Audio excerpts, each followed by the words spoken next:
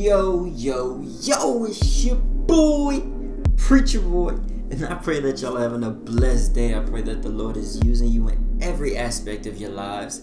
Happy Valentine's Day to all my people out there. It is a blessed Friday, and it is blessed to be able to celebrate Valentine's Day on this Friday. But nonetheless, let's go ahead and jump right into this podcast for this week. Before we start, we always got to open up with a little word of prayer. So, Father God, in the name of Jesus, God, we come before you again, dear God. We thank you for another day, dear God, a day that wasn't promised, but you saw fit to bless us with, dear God.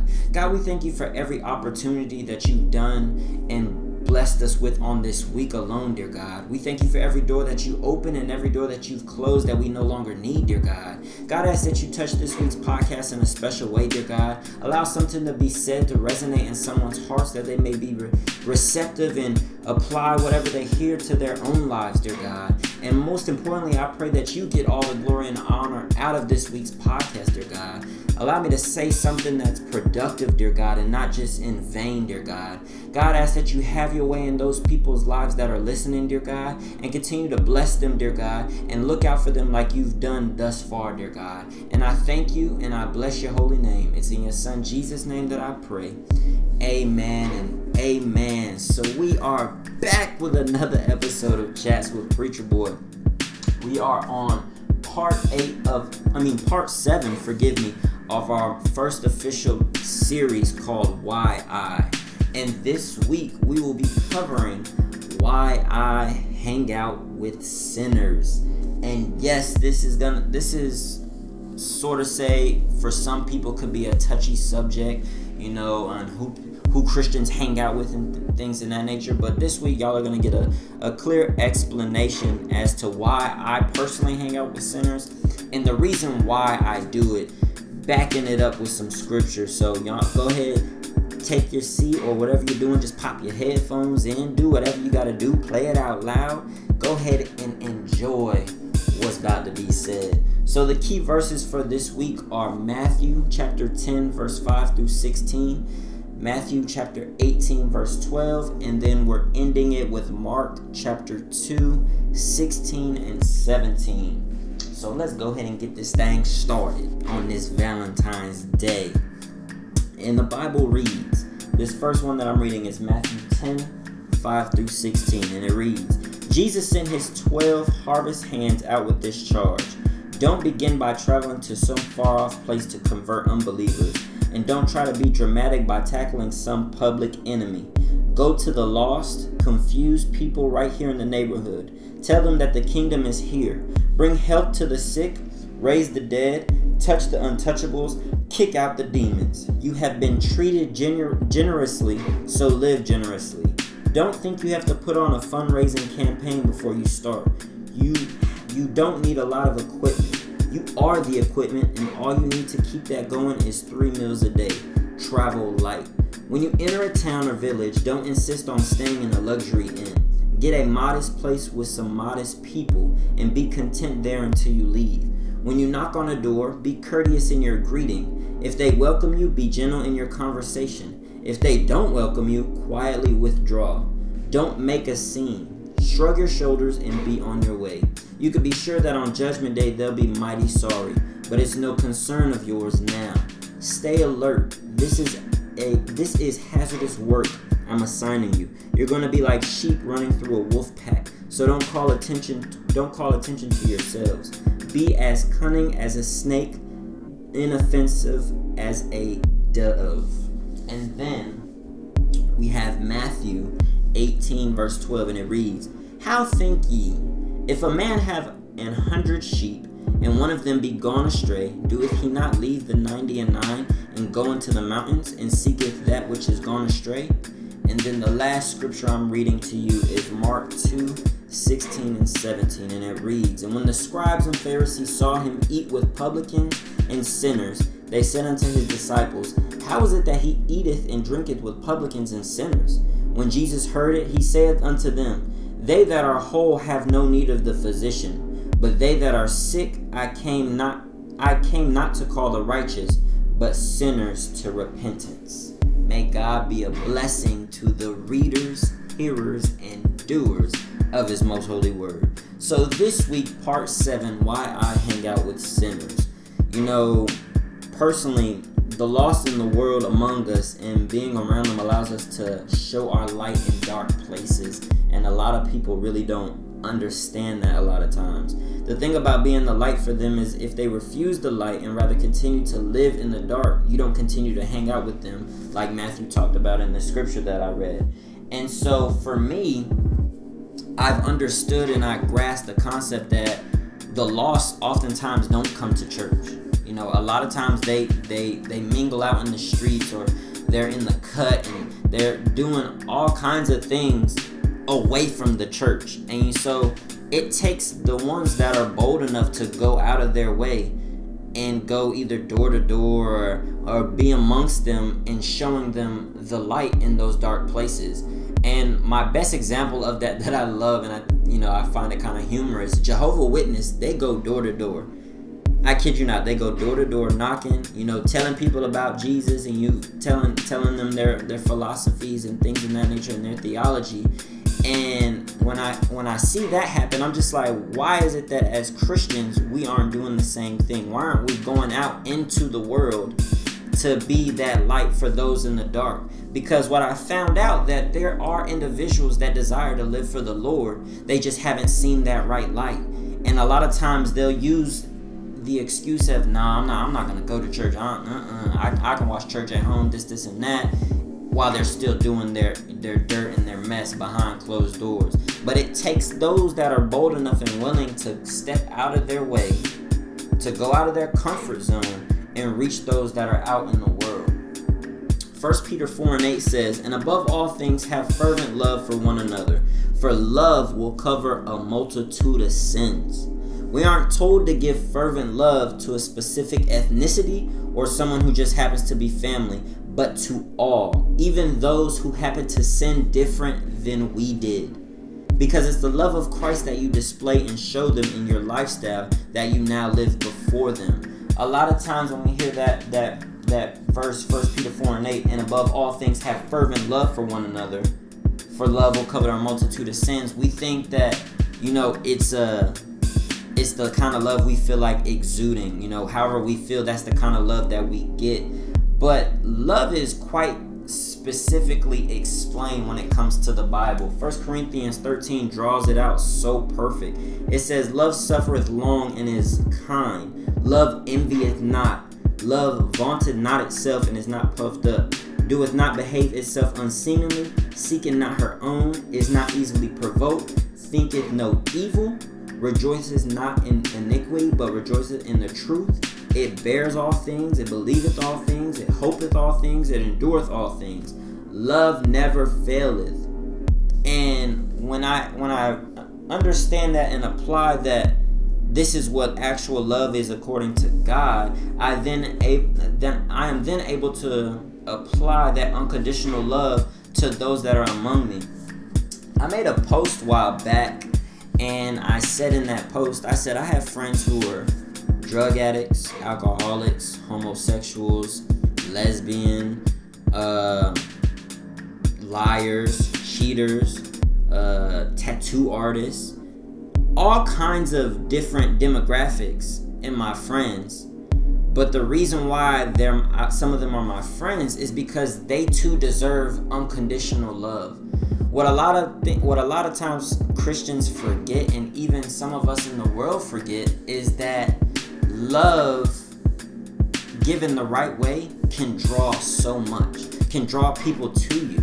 And that's what made Jesus so effective. Of course, you're always going to have those ones that, without a shadow of a doubt, they're not going to accept you. They're just going to continue to shun you because that's just how they are. But then when you have those individuals that come to you, they come to you because they realize that, wow, this person, they know what I'm doing. They know where I'm at in life. They see me for who I am, but yet they don't treat me no different because love. It's that fervent love, that unconditional love. And so the reason why I hang out with sinners is because they too deserve a chance. If Jesus gave me a chance, who am I not to give anybody else a chance? If Jesus saved me, why wouldn't I not go back out into the world to those who don't have him and show them and give them love? That way they can come to him. But the thing about it, one thing I do have to say with that, if you're newly saved and you're newly professing salvation and God just freed you of some things, I would not, challenge you, sort of say, to go into situations you're not yet prepared for. That is not what I'm saying right here and right now. I wouldn't say, hey, if you just got delivered from alcohol, go right back into an environment of those who drink and try to shed some light, especially if you feel like you're not strong enough. You know what I'm saying? What I'm saying here is that once you're steadfast and unmovable in Christ, and you know where you are, and you understand your freedom, and you accept and understand his word, whom the Son sets free is free indeed, you're then able to go out there to the world and shed some light and show love to the other sinners that are out there, because they're no different from you. The only difference is that they're still in the world, and you've accepted Christ, and you're willing to understand and know that you have an eternal home, and that's in Christ. And a lot of things with that second, I want to believe it, that second verse that I read. How think ye, if a man have 100 sheep, and one of them be gone astray, doeth he not leave the 99 and goeth into the mountains and seeketh that which is gone astray? This was a parable about the lost sheep, and Jesus was teaching the disciples that what's the point? Not saying what's the point, but what's the point essentially of staying back for the 99 people that are good amongst you. Those people that are good to go, they have no issues, everything's good, they're living for the Lord, praise and worship, constantly doing what God is telling them to do, and then they don't go for that one. What's the point of staying with that 99 when you got that one that's left and gone astray? They're lost, they're confused, they backslid, you know what I'm saying? They relapsed on whatever they were doing, and they feel like everybody's against them. They feel like the world is counting them out. You are called, Jesus was teaching them in this moment, you're called to go get that individual. You're called to go back and bring them back to the fold. And once you do that, God finds so much excitement in that, because you're to rejoice when they come back. A lot of times, what we do is when someone goes astray and they're off and they're doing all kinds of damnable things, we as Christians and saints of the Most High in the church, we have a tendency, and I too found myself guilty of this at one point, that we, instead of getting that one that gone astray, we talk about him. We say, John Doe did such and such, and did you see what they did? Instead of praying for them and trying to find out where they are and bring them back, we're gossiping about them. And when that happens, we're now pushing them further away and creating such an issue that we now have blood on our own hands. And so I would challenge you, saints of the Most High, not to be confounded to your small box of what you're used to. Jesus did the abnormal. He did the things that the Pharisees wasn't doing. A lot of times, as you saw in that first verse, that first scripture that I read in Matthew, I believe it was Mark chapter 2, that the Pharisees tried to question the disciples, like, is Jesus really eating with tax collectors and sinners? What's he doing with them? Like, why? Does he realize that they not good people? Does he realize that they doing wrong?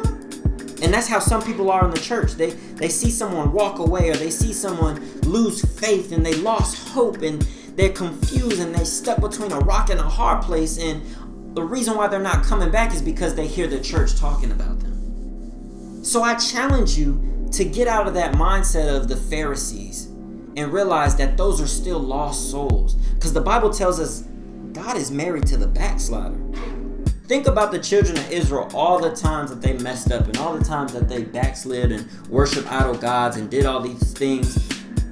God never turned his back on them. No. He stayed right there and kept giving them unconditional love. Grace and mercy. It says grace and mercy is renewed daily. So if God forgives us for our sins, who are we not to forgive and show unconditional love to those that are lost? So I challenge you people, brothers and sisters of Christ, to seek those who are lost and be the light. Like I told my family, I want to say about a couple of weeks ago, I said, there are truly people out there in the world that desire to be saved. They just haven't seen the right light. So I would ask you, what light are you? Are you dim? Or are you shining bright? Because if you're shining bright and expressing unconditional love, the love is going to cover the multitude of faults that's already present in front of you. That unconditional love is going to draw them close to you to realize and ask, how is it that you love me? Even though I'm a sinner, how is it that you can love me like this? Who called you to love me like this? And that's your opportunity of window to witness and bring them to Christ and show them that it's not me, brother. I once was there. I once too was lost. But the problem that we have is that we're so quick to gossip. We rather send a gossip text message or call up somebody and gossip versus getting on our knees and saying a prayer for that individual. Instead of saying, Father God, I ask that you touch and strengthen and be with this individual. Instead, we calling our homegirls and our homeboys saying, hey man, you seen such and such? Yeah, man, I saw them on the street, man, and they ain't look too hot. I thought they was in the church. And I remember when I was in a place like that, young in my walk, and I thought it was okay. And it wasn't. And God quickly had to show me that, no, that's not what you're supposed to do. That's not how you win souls for the kingdom. That's how you push them away. That's how you push them away from me. And the more you push them away from me, that's now blood on your hands, Marcus. And I was like, man, all right, God. Bet. Let me do better. And so I realized and I come to a place that the sinners need to see a light. I think about my father. He's preaching. They call him Preacher Man. How ironic. Preacher Man and Preacher Boy. But it's a blessing. But I see my father and I saw him on the bike scene. He rides a Harley Davidson. Ride that joker like nobody else I know. And he's in a bike club. And he understands his role in that bike club. He doesn't let the bikers around him change him. He brings the change to the other bikers and he shows them the light and shows them unconditional love and stands his ground on what's right and doesn't condone in what's wrong. So I would challenge you, brothers and sisters, evaluate your walk. Are you truly showing unconditional love? Are you truly doing what God called you to do? Or are you too busy criticizing your brother and sister that fell or has fallen and hasn't gotten back up yet? Let's start stretching out our hand and picking them up. Because we all like sheep have gone astray. Nobody's perfect. There's only one man that walked this earth that was perfect, and his name is Jesus Christ. So let's do better. Let's start doing what God called us to do. And that starts with showing love. Unconditional love. So I pray that this episode this week was a blessing to you. I pray that you heard something that you can apply to your own life. Because while I was studying this, I'm telling you, God was just revealing some more things that I need to continue to work on. So just know that this is a daily walk. It's not something that just one and done. No, this is daily. Daily we have to live for Christ. Daily we have to carry our cross. So I pray that y'all have a blessed weekend. I want y'all to know that I love you. And more importantly, on this Valentine's Day, God loves you that much more. Because he's always going to love us more than what someone else loves us. So y'all be blessed. Make sure you take some time to show some care and some honor, some gratitude for what God has done in your life. Y'all be blessed. Check y'all next week. Preacher Boy out.